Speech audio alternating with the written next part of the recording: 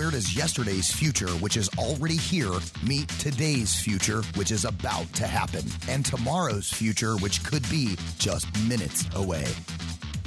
Welcome to Technology Revolution, the future of now, where host Bonnie D. Graham asks savvy futurists for their predictions about the tech-driven trends that are shaping our future right now.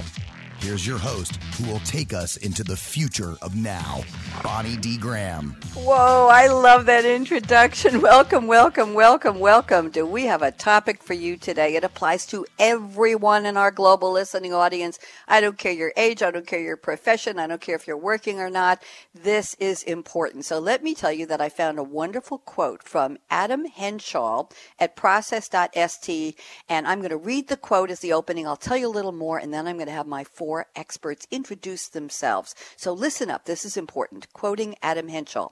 We now have the world in our pockets. Our TVs are smart. Our cars soon to be driverless. We live in the tech future of 1970s futurists, or at least partly. Along with predictions of technological development came ideas of utopias and dystopias. The technology we craft creates new use cases, opportunities, and dangers. The tech and its application cannot be separated. This brings us to larger questions of how we should employ technology, what risks new tech may bring, and what the arrival of these new futures means to us as humans on our little ball of dirt. This is the sphere of digital ethics, unquote. Thank you to Adam Henshall. I hope he's listening. Digital ethics, that's our topic today. So let me ask you all a question to our listeners. Are you enjoying new technologies that make your work easier, make your home smarter, make it easier to maintain your health, make your social life so much more fun? Well, I'm not going to be a Debbie Downer, although you think I might be after that introduction, but the tech you love may be compromising your privacy and your future in ways you cannot even imagine. So who's making the new rules of what we're going to call digital ethics? Welcome, welcome, welcome to our brand new series, Technology Revolution, the Future of Now. This is episode number 3, and a shout out to my co-producer at World Talk Radio, Ryan Treasure, the one and only. Thank you for helping us get this show off the ground, and Jeff Spinard. They are co-producing this show with me at World Talk Radio. I'm Bonnie D. Graham, and now it's time for us to introduce my 4 special panelists. So I'm going to have them introduce themselves. Frank Diana, futurist at TCS. Frank, welcome, and tell everybody who you are, please. Well, Bonnie, thanks for having me. Exciting to get this launched. Frank Diana, futurist at TCS, as you mentioned. I spend my time talking to leaders around the world about where in general society is heading, because obviously where society goes, business and other organizations are likely to follow. And so it's a fascinating set of discussions, again, focused on a lot of what you talked about and more, the implications of what that might drive, unintended consequences that we'll have to deal with. And the primary thing is really a call to action, if you will. What type of human action is required to steer what is likely to be a very transformative next couple decades in the right directions?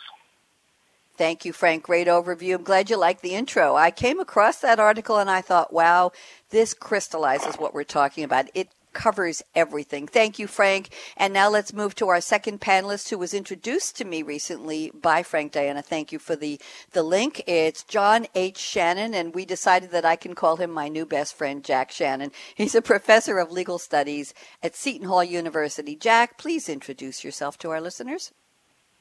Thanks for having me, Bonnie. I'd love to. I'm a professor at Seton Hall. As you noted, I have been focused on issues related to digital transformation. Dan, you're up next. Dan Wellers, Senior Analyst at SAP Insights. Dan, please introduce yourself. Hi, Bonnie. I'm happy to, and I'm thrilled to be here. As you said, I'm a Senior Analyst at SAP Insights, which is a think tank within the technology company SAP. And I develop and I publish research-based insights, basically inspired by the potential of digital technology. I've also been, for the past few years, leading a program that I conceived called Digital Futures. And that looks at how the powerful digital forces are reshaping our world, how we live, how we work, how we play. It's a future-focused set of thinking. I've done a lot in my nearly 40-year career. Maybe that's why they call me a senior analyst. Don't go there. Don't go there. Okay. All right. Management, business strategy, marketing, consulting, sales for big firms, small firms in the U.S., overseas. So varied background. I'll stop there. Thank you very much. I think we have Jack Shannon back. Jack, I hope I didn't frighten you away. You want to tell us from the start who you are, what your background is? We know you're a professor of legal studies at Seton Hall University. Go ahead, Jack Shannon. Thanks, Bonnie. Yes, my focus is on the impact of digital transformation as it's related to business, law, society generally. I've been focused on that now for probably the past 10 or 15 years. I think it's the single most important thing that basically forms the platform for everything that's driving change in our current environment. And I work with a lot of students and executives and trying to help them prepare. And frankly, that just begins with awareness and then moves on from there. Great word, awareness. I like that. That's the purpose of this show, Jack, and I'm going to introduce my fourth panelist in a second, making people aware. Maybe they don't want to be. I don't know. Maybe this is hide your head under a rock or let's bury your face in the sand and don't listen. I think people need to know. Thank you, Jack. And let's move on to panelist number 4. We couldn't do a show about the future without Gray Scott from Futuristic Now. Gray, please tell everybody about what you're up to. Thanks for having me, Bonnie. So my name is Gray Scott. I'm a futurist and a techno-philosopher, and I'm the host of the YouTube series Futuristic Now. And primarily my job is to bring the message of futurism to the mass awareness. That's really what I've been working on for the last 4 or 5 years. And I do that through consulting. I do that through working with television and production companies in Hollywood. I do that by going on the news as much as I can and really talking about emerging technologies and how those emerging technologies are going to change cultural consciousness. Cultural consciousness. There's another buzz phrase we can bandy about. Thank you, Gray. Always happy to have you. So you've now heard from my 4 panelists, Frank Diana, futurist at TCS, John H. Jack Shannon, professor of legal studies at Seton Hall University, Dan Wellers, senior analyst at SAP Insights, and Gray Scott at Futuristic Now, our one and only techno-philosopher. He's the only one I know. Now we have a series of opening quotes. I asked my panelists to send me their very, very favorite future-focused quote from someone else or something else. And wait till you hear these quotes. So we're going to ask them to take about, a minute and a half or 2 minutes each to explain the quote. Frank Diana's up first. Frank has sent us a quote from Alvin Toffler, 1928-2016, American writer, futurist, and businessman whose work discussed modern technologies. He worked for Fortune magazine for a while, and he coined the phrase information overload. Of course, you all know Alvin Toffler as the author of Future Shock, 1970 book, worldwide bestseller. It's only sold over 6 million copies, probably going strong. Frank, here's the quote you selected. The illiterate of the 21st century will not be those that can't read or write, but those who cannot learn, unlearn, and relearn. Frank, you're up. Tell me what this means. I think it's a perfect quote, and he's a great person to follow in terms of the future, regardless. But from the quote standpoint, everything we talk about on the show and beyond is really a challenge. It's challenged by a belief system that we all have that is rooted in a past era. And so much of these challenges that we're dealing with really require us to think very differently and kind of abandon those belief systems and intuitions that have worked for us before and understand that they're likely to change. And so I think this quote, in the context of learning, is perfect, but the key piece of it being unlearning. Everybody's talking about, the reskilling of society, and we all need to relearn and constantly learn, but the toughest thing for us humans to do is unlearn. And so at the heart of a lot of these topics that we talk about today is that the real need for humans to unlearn and let go of some beliefs that, again, are really rooted in a different time, and appreciate the fact that things are going to change. And as we talk about these kinds of ethical discussions, it's fairly clear that they need to change. Thank you very much. Good intro to that quote. I love quotes from Alvin Toffler because he was there. Future Shock. Frank, 1970, how many years ago was that? 30 plus 19. It's on the verge of being 50 years ago. Does that give you goosebumps, Frank, that we're quoting somebody who wrote the word future in a book titled 50 years ago? What do you think? Yeah, amazing. Amazing, absolutely. Thank you. Jack Shannon has sent me a quote from, this is a new one for me, Jack, and I'm going to try and pronounce the name with my best French pronunciation, Paul Virilio, Virilio, 1932 to 2018. We just lost him last September. A French cultural theorist, urbanist, and aesthetic philosopher. There's a phrase for you. Best known for his writings about technology in relation to speed and power, with references to architecture, the arts, the city, and the military. Wow. Here's the quote. Everybody listen up. This is going to be a new favorite. When you invent the ship, you also invent the shipwreck. When you invent the plane, you also invent the plane crash. And when you invent electricity, you invent electrocution. Every technology carries its own negativity, which is invented at the same time as technical progress. Jack, I think I want to cry. This is such a heavy quote. Jack, tell me how you picked the quote, and are you a big follower of Paul Virilio? I think he was ahead of his time in many ways, and what drove him was his, he came of age during World War II in the south of France and saw firsthand what technology could do on the downside. And I think this quote, Bonnie, speaks to, frankly, the issues that we're going to talk about today. There's a plus and a minus, and culturally, over the years, we've tended to point toward technology as the saving grace. It would only be the best stuff. We tend to vastly overestimate the impact in the near term and really underestimate the impact in the long term.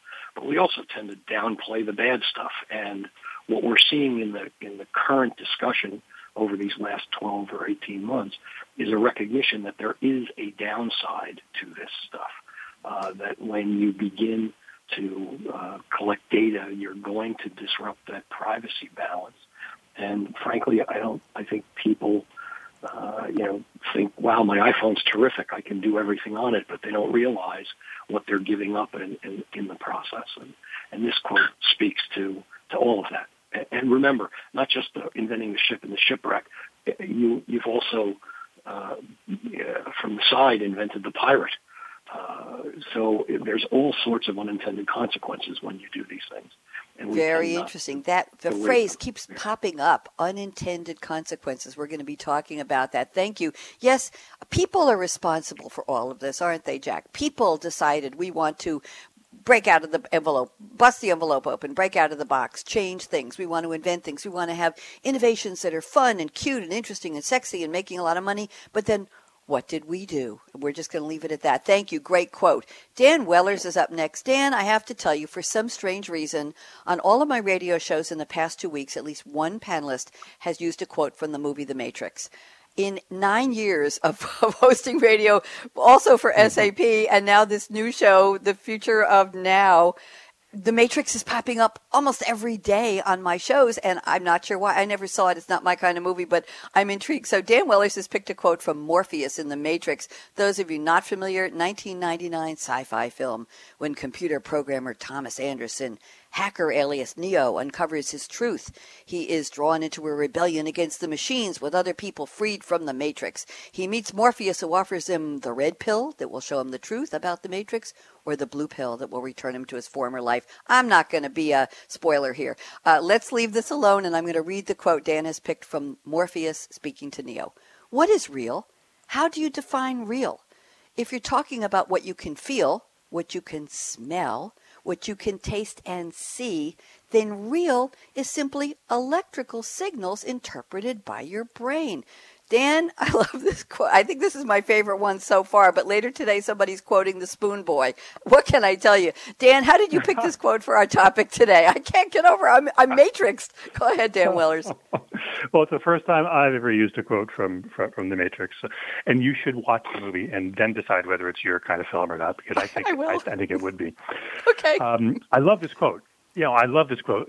It's our reality is a product of our senses, right? What we see, what we hear, what we touch, and how these senses have evolved over time, right? We can see, I think the figure is we can see only 1/10 trillionth of the entire visible spectrum. So we see and we hear only a tiny sliver of what's all around us all the time. Our brains are basically encased in darkness, right? There's no light, there's no sound inside our brains. So what we're perceiving is already essentially a simulation. It's based on what natural selection has evolved to let us perceive. So this is one reason why, after only just a few decades, right after the invention of digital technology, that these alternate digital realities can be so compelling, so realistic, and why we're so easily manipulated. If you talk about the downside of them, they're just electrical signals. So same as the real reality as far as our brains are concerned. So the question, and from an ethical standpoint, does that make them any less real? Can we ever really know? And some argue that no, we can't know. And so if we can't know, then are the ethics and the morals the same, no matter what reality we're in, right? So it just poses a lot of interesting questions, I think. I like the fact that we're posing questions. I think that's what we're going to be doing in our conversation as we dive into the roundtable in a few minutes. Dan, we're going to be posing a lot of questions for our audience to think about, to consider. And the word awareness popped up a few minutes ago. That's all we're trying to do, have a conversation about awareness. Thank you, Dan. Gray Scott is with us, and Gray has sent us a wonderful quote from Arthur C. Clarke, spelled with an E on the end of Clarke. Sir Arthur Charles Clarke, CBEFRAS, 1917 to 2008, was a British science fiction writer, and futurist, inventor, undersea explorer, and TV series host. I love that. He is best known for co-writing the screenplay that became the 1968 movie 2001, A Space Odyssey. Gray, I should have the music in the background. He also earned the nickname Prophet of the Space Age and won all kinds of awards. For many years, Arthur Clarke, Robert Heinlein, and Isaac Asimov were known as the big three of science fiction. Here's the quote Gray has selected. Whether we are based on carbon or on silicon makes no fundamental difference. We should each be treated with appropriate respect. Gray, talk to me. What do we mean here? Well, I thought this quote was interesting because it speaks to the dilemma we're getting into in this age of perceptual computing, virtual reality, augmented reality, and machines that look like humans. And the idea that we're moving towards creating machines that have machine consciousness, not human consciousness, but machine consciousness, that could mimic human consciousness to a place where we can't tell the difference between what is human and what isn't. So it's sort of it's not. I'm not advocating by using this quote. I'm not advocating that we should treat machines the same way we treat humans. Mm-hmm. The reason I thought this quote was interesting was because it presents the question of what we and how we will treat these machines in the future, and how we will treat this unreality that we're moving into, or hyper-reality, as I've been calling it. That's the question. This is the age of questioning what is reality, what is real. And my thesis on this quickly is that, as Dan pointed out earlier, we only see a very small sliver of what we call reality. Well, that isn't reality. That is a small fraction of what we call reality. The true hyper-reality is much more complex, and that's where we're headed. Thank you. There's so much to this topic. I'm so excited and thrilled and privileged to have the four of you with me today. If you're just tuning in, this is episode number 3 of my brand new series, co-producing with Ryan Treasure at World Talk Radio, Voice America. The series is called Technology Revolution, the Future of Now. We are live today. It's Wednesday, June 19th, 2019, and our topic is fascinating. It's bigger than one episode, and I think my panelists know we're probably going to invite you back for part 2, even though we're only not even halfway through part 1. Brave new world of digital ethics. Who is deciding the rules for our technology? And I should put in parentheses that we all created, and now we have to live with it. Okay, so we've already gone through the opening of each panelist introducing themselves. They've each brought me a wonderful, provocative quote about the future, and now we're going to just have a little up-close and personal segment called What's your favorite drink in the whole wide world? Whether it's something you're going to buy, concoct, store, or make in the future, or drink in the future, or whether it's something you love right now. So let's just quickly do a lightning round. Frank, Diana, TCS, number one, where are you calling from? And number two, what's your favorite drink? Let's go real fast around the table. I'm calling from my home office in New Jersey. And, Bonnie, I've done so many of these shows, I feel like I got to start making up drinks. You do. So I'm going to stick with my favorite answer, which is always red wine. It is my favorite in the whole world. So if you ask me what I'd like to drink at any given time, it would always be a glass of red wine. Okay. Do you have a favorite brand, favorite label we want people to know? Something special or just red wine? No, I like to experiment. Okay. I had a guest a couple weeks ago, Frank, on one of my Game Changers radio shows. He also said he liked red wine. I said, what do you like about it? And he said, it brings people together in conversation and camaraderie, and it's the experience, not the exact kind of wine. I like that a lot. I have a feeling you probably agree with that. So let's move on to Jack Shannon at Seton Hall University. Where are you today, and what's your favorite drink, Professor? I am also in my home office in New Jersey, and I'm going to stay with coffee. It's a drink that you can have almost anywhere at any time, and allows you to have a great conversation while you're enjoying it. And so coffee would be my first choice. Is there a special kind of coffee? Is it what we used to call high test, full calf, or is it some concoction that has a name with 5,000 different parts to it, Jack? Any more specifics? No, Bonnie, it's caffeinated coffee is very good. Keeps me focused, keeps me awake, and that's usually what I go to. Although I must admit that after about 6 o'clock in the afternoon, I'm off caffeine if I have any plans to sleep through the night. So. I'm with you. If I make a mistake and have a coffee after 6 or 7 at night, it's a 3 o'clock in the morning day. Cannot close those eyes. Thank you very much for the reality check there. Dan Wellers, where are you today and what do you love to drink? Tell me a story. Hi, I'm in Danbury, Connecticut, also in my home office today. And your question, there is no favorite drink. It depends on the season, depends on the time of day. So I'll tell you where my mind went when you asked me the question. It went right to a drink called Negroni, which is a Campari-based cocktail, which is kind of a summer drink. And I know it's only 11 o'clock in the morning, and I'm not about to go have one. But that's just where my mind went. So that's my answer right now. Well, I'll tell you, the Negroni is a popular Italian cocktail made of 1 part gin, 1 part vermouth rossa, 1 part Campari, garnished with orange peel, considered an aperitif. Properly made, it's stirred, not shaken, and then strained into a chilled cocktail glass. How does that sound? Good, Dan? It sounds like I am going to have one right after this. Thank you. Of course, I knew that by heart. I just closed my eyes, and all of those wirings of nerves and sensors, I just said, okay, Bonnie, pull up the recipe for Negroni. And it was right there in my mind. I'm only teasing. He knows what I do. Grace Scott, where are you today, and what do you love to drink these days? So I'm actually in Connecticut as well, and I think my favorite drink is the second cup of coffee. Ooh. Not the first, but the second cup of coffee. It's bittersweet because I know it's the last one I can have because I can't have more than 2. Like you, I won't sleep if I have more than 2. Okay. Any special kind of coffee? Flavor, brand, anything?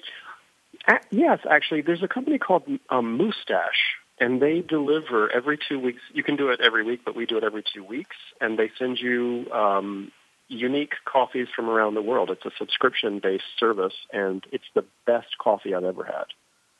Wow, Moustache.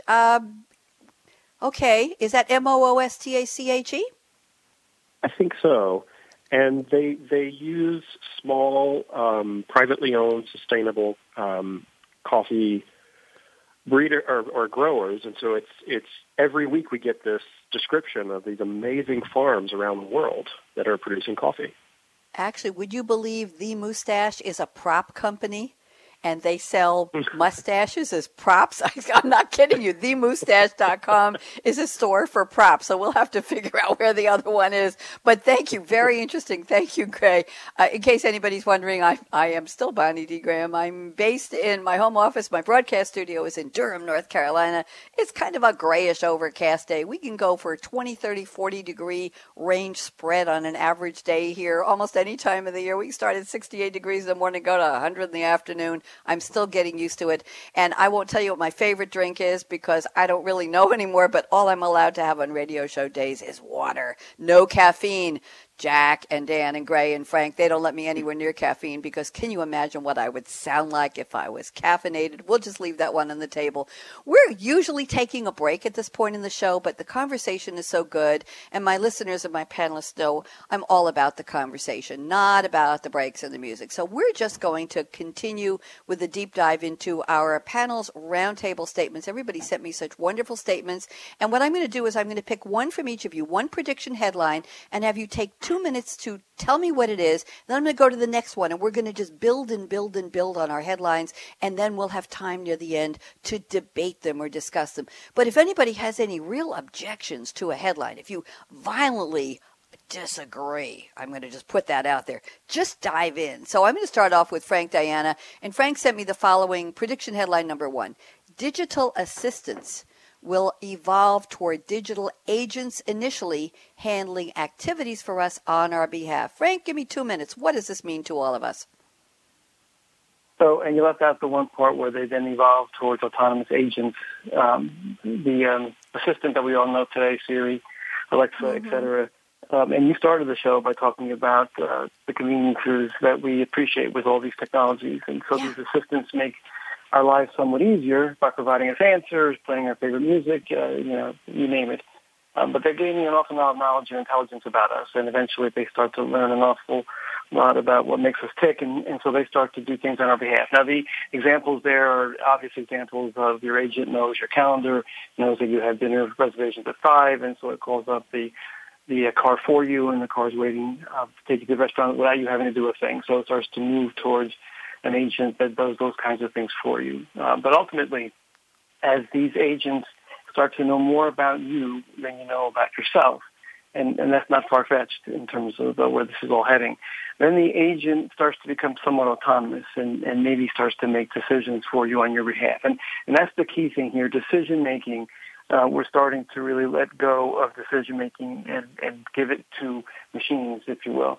And so what if the autonomous agent who knows you better than you know yourself decides that that date you want to go on is not the right person for you, so you really shouldn't go on that date? Or we know how you really think, and in the next election you really need to vote this way because the election rhetoric always gets to you. Those might seem far-fetched, but ultimately that's where this is all heading. Some of that is scary, and some of that is actually comforting for me, speaking as me. Thank you very much, Frank. Let's go to a prediction headline from Professor Jack Shannon. The first one he told me was, the continued integration of physical and digital spaces will define ethical challenges. I'm going to let you finish explaining. What is this all about, Jack? We're really seeing the merger of our digital and physical beings. Everything we've discussed today, from Frank's point just a moment ago, related to the rise of the digital agent, to Gray's point about reality, to Dan's question raised by the Matrix. Most of us carry a smartphone everywhere. It's the first thing we pick up. It's the first thing we look at in the morning. It's the last thing we look at. It has more information about us, intended and unintended, than we've ever seen in a device before. So the result is that the ability to control that is being diminished on a regular basis. Some would argue on a daily basis. So when you can't control that information, then your agency, your ability to control how you move forward in your life becomes disrupted. And the reality is that just raises ethical questions of remarkable import. Thank you very much. Very interesting, Jack. Dan Wellers sent me one prediction. It's a little similar to Frank's, but we're going to have you explain your version of this. Dan says, in the future, each of us will have our own AI-powered bot or virtual assistant that will seamlessly do specific tasks for us, like getting a haircut, automatically negotiating prices. I like that one a lot. So, Dan, what's your take on this, please? Yeah, it's not so much getting the haircut, it's scheduling it, right? So although it might actually be giving us a haircut at some point. Yeah, it's similar to Frank, because it raises some interesting ethical questions. First, the act of scheduling itself, the Google Assistant, there's an example of already Google Assistant calling up and making a haircut appointment for someone. The AI placed the call, spoke to a human receptionist, responded with pauses and phrasing that mimicked human speech, parsed the nuances and the context of the receptionist's comments, and then completed the transaction, and never identified itself as a bot. Now, is that ethical? Was it ethical to not identify itself as the bot? So that's one ethical question. The wider one, perhaps, is that these AIs are increasingly intermediaries, right, coming between us and companies and other systems to make intermediaries in all kinds of decisions, and we happily accept them, right? We accept the shows that Netflix suggests, the results that Google returns to us, right? But what we're not conscious of is that in whose interests are these algorithms that are returning these results? In whose interests are these algorithms created? And they're certainly not us, right? Not with these companies' business models of selling ads or taking a percentage of everything that you buy or selling your data without your permission. So it's no shock that AI systems are designed to benefit owners first, but that's fine. But consumers need to be protected. Individuals need to be protected. We should be able to find out how these algorithms work. Mm-hmm. The issue is that this technology advancing exponentially, government and regulatory bodies move, I'm not even going to say linearly, I'm going to say glacially. Right? So there's an issue there. And so I'll stop there. There's more to that, but we can perhaps talk about it later. But that's why I chose that prediction. Thank you very much. I love that one. And Gray Scott, you're next. And Gray, there's a word in your first prediction. I don't know. I looked it up, but I'm not going to explain it. I'll let you. The first prediction you sent me is deep fake. That's DEEPFAKE with the capital F for fake. One word. Technologies are not only for celebrities. Gray, please unpack this. What is deep fake, and what does this have to do with celebrities and all of us? So we've probably seen on social media networks recently videos of Mark Zuckerberg and Kim Kardashian, and these are videos that were originally taken and videoed by Mark and his team or Kim Kardashian and their team. But the thing that makes this interesting is that an artist used AI to manipulate the face and manipulate the voice to create a new video of them saying something they would never say. And this is something that we're already in the age of deep fakes, where someone could take your voice, Bonnie, from all of the broadcasts that you've done and make you say anything that they want, and it would be so convincing that you would have to question whether you actually said that. That's how real this has become. Now, the thing that's interesting is obviously there's political implications, but what I want to get to today in this conversation is the ethics behind this, and also how we protect ourselves and our digital identities. We have identity theft now because someone maybe steals your credit card or they steal your Social Security number, but we're going to have to move into the higher echelon of protecting the digital identity. And I just want, just very briefly here, I want to say something that happened to me right before we came on the air. Sure. Go ahead. And this perfectly illustrates what we've all been talking about and where we're headed. So I got an alert 15 minutes before we went on the air from LinkedIn, and the alert said, "Get to know Ryan Treasure before your meeting." Now, here's the thing, Bonnie. I never posted that I was meeting or that I was even doing this show on LinkedIn. Wow. I mean, how creepy is that? I didn't even tell LinkedIn that we were doing this.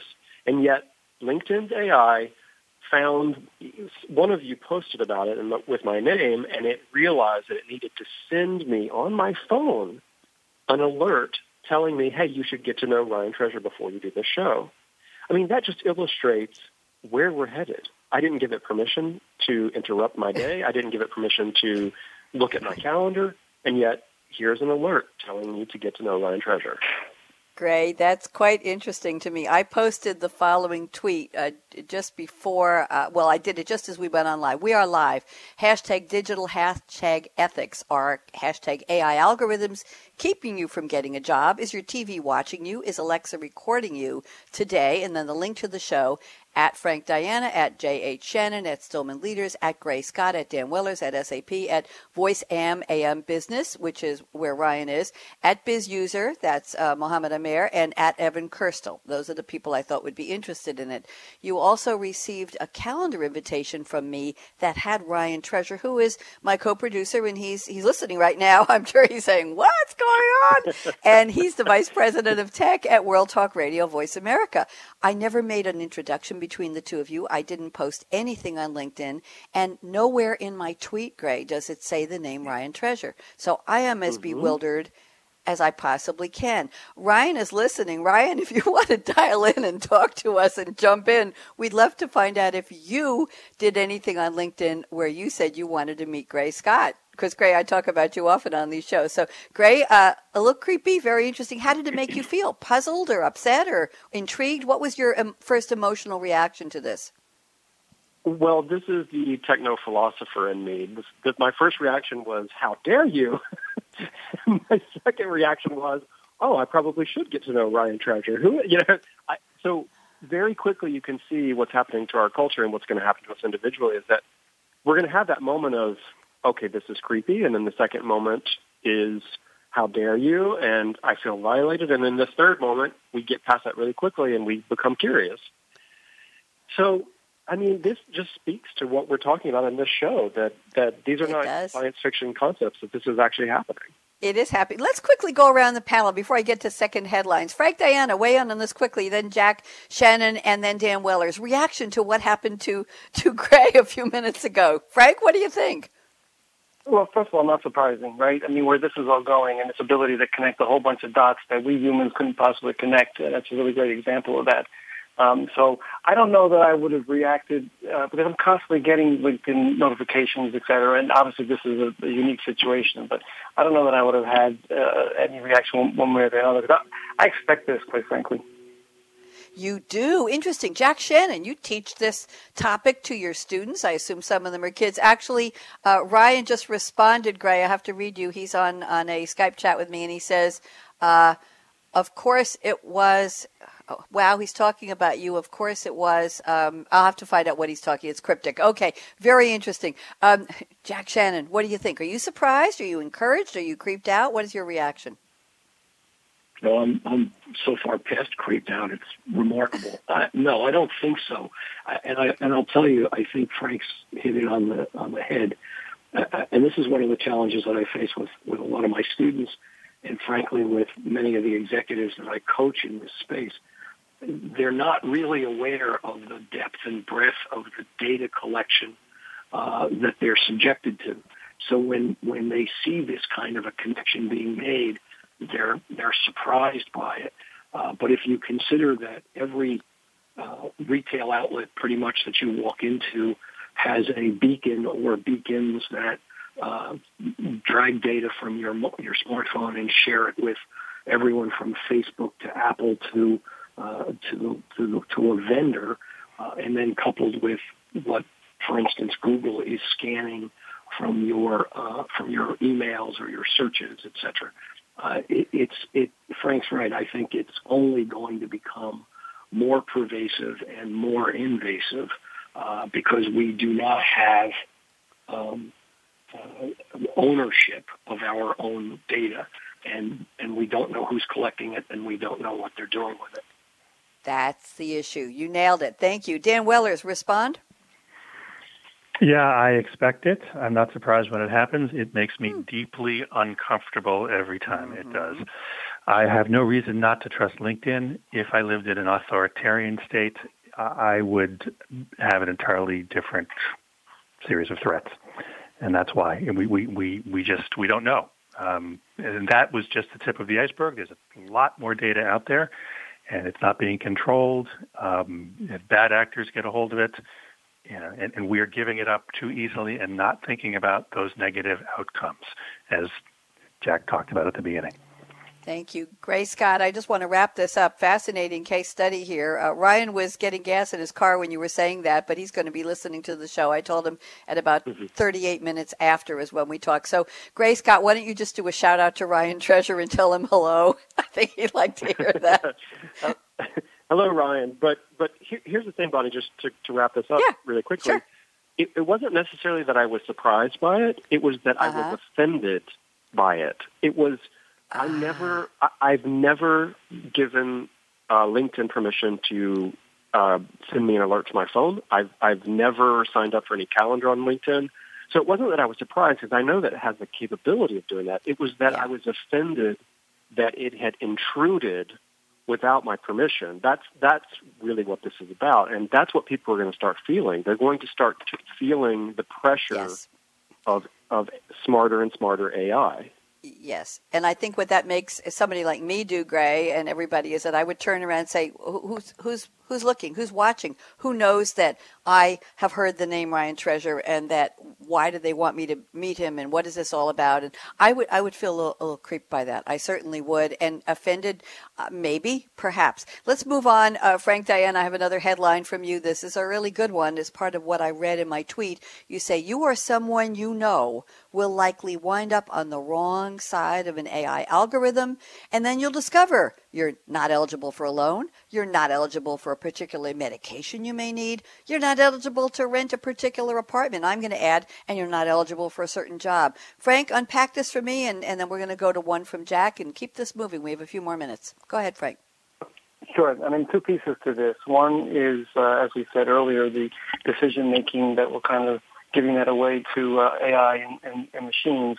But the bigger one is, and we haven't used the word bias yet today, but the biases that are being baked into these algorithms will alter how those decisions are made. So a great example, which isn't mentioned here, is how these algorithms will be used in the context of fighting crime, maybe making decisions on behalf of a judge in a courtroom, or trying to determine whether someone's guilty. And the biases are very obvious as these things are being used in the kinds of individuals that are being picked upon, if you will, in the context of crime fighting, just as an example.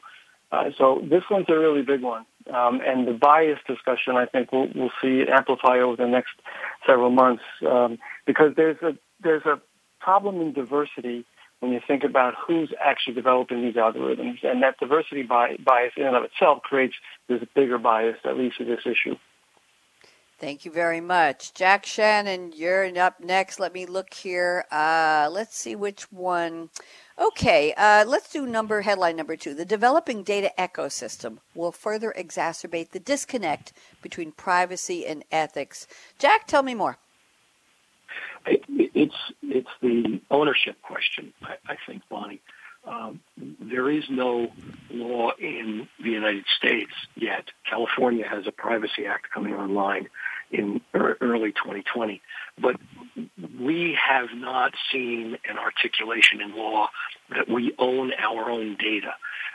That the result of that is that we would not necessarily have, to get technical for a second, a cause of action to defend ourselves if Gray decided to sue LinkedIn because they decided to just take his stuff and give him a notification or share it or sell it to a third party where it could then be used in another way. Couple that with Frank's point in his last headline. We haven't talked about bias, but quite famously, the bias is there because the AI databases are being developed using everything from Wikipedia to, in the case that Frank raised, to the arrest records, the criminal information available from a particular city's police department and judicial branch. The problem with that is that we already know there's bias built into that, and we're not correcting for it. One more, facial recognition. We know facial recognition handles white males quite well, but not too much with everybody else. So we're really, really pushing the envelope here, and we're ignoring the traditional reality of who owns what and whether they can then protect that. Absolutely. You're hitting all the hot points here. I'm telling the four of you I'm inviting you back for part 2, and I think we'll make it all about case studies for your predictions, because this is just, people need to hear this. They want to hear this. We loved your case study. Gray, I'm looking at prediction headline number 3 from you, because I think there are a lot of applications for this that will scare people a little bit, what you say. Gray says, Apple may release a new pair of smart glasses in 2020 installed with what they're calling, quote, reality operating system, unquote.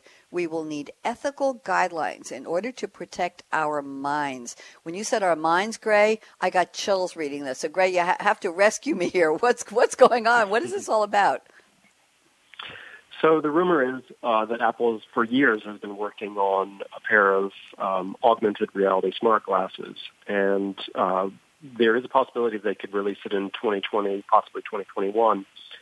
And just like the iPhone, almost every futurist out there who's been paying attention to this has made similar predictions that we are moving away from the handheld device and we're moving towards a smart glass and eventually digital contact lenses. That's the progression of this. It seems to be moving in this direction. Now, speaking of case studies, I'll give you a very specific case study here, and this is a science fiction case study. There's a new show on Hulu called The First with Sean Penn, and it's set in the 2030s. It's all about the first astronauts going to Mars, and everyone on the planet has a pair of smart glasses that they sometimes put on when there's something they need to watch, or if they want to play games, whatever.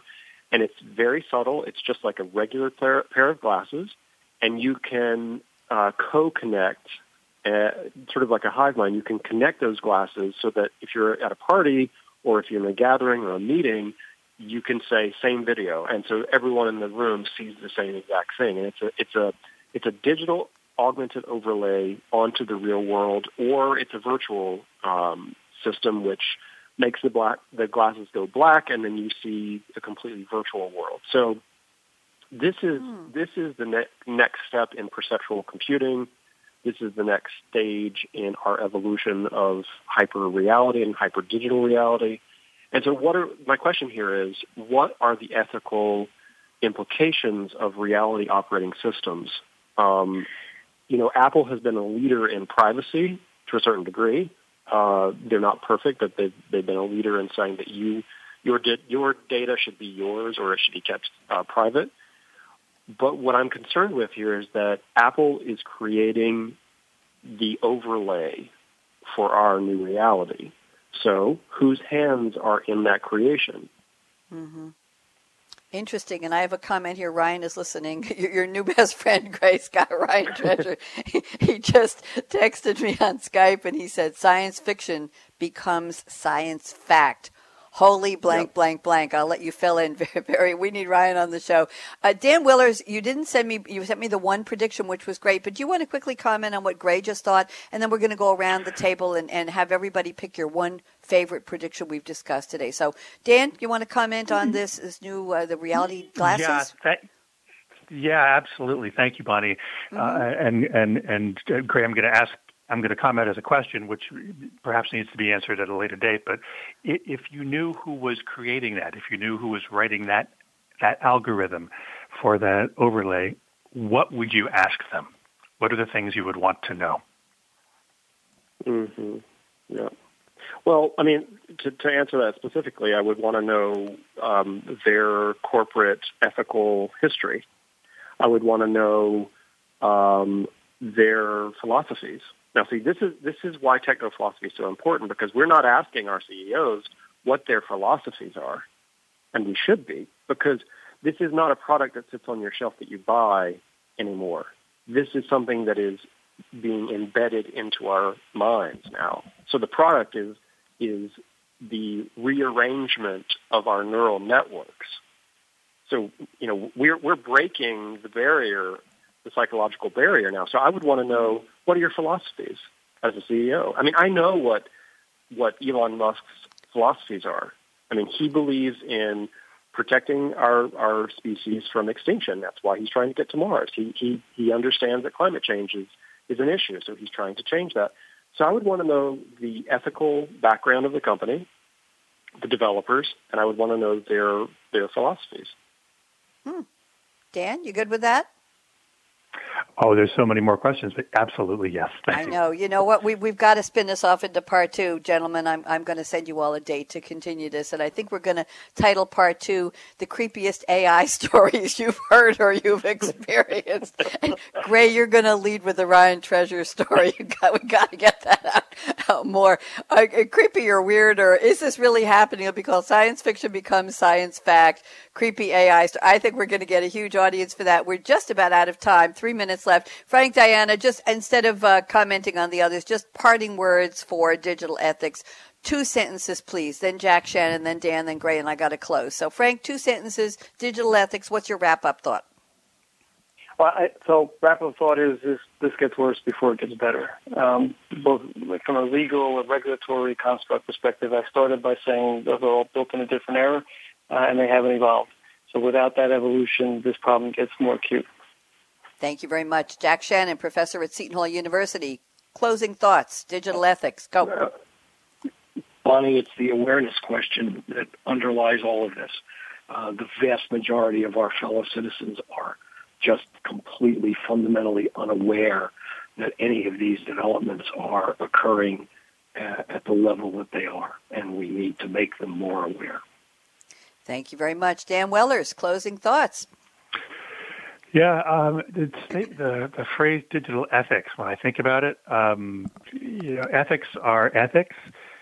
Digital ethics aren't necessarily different than other ethics, but so to me it makes more sense to think about it as ethics for a digital age.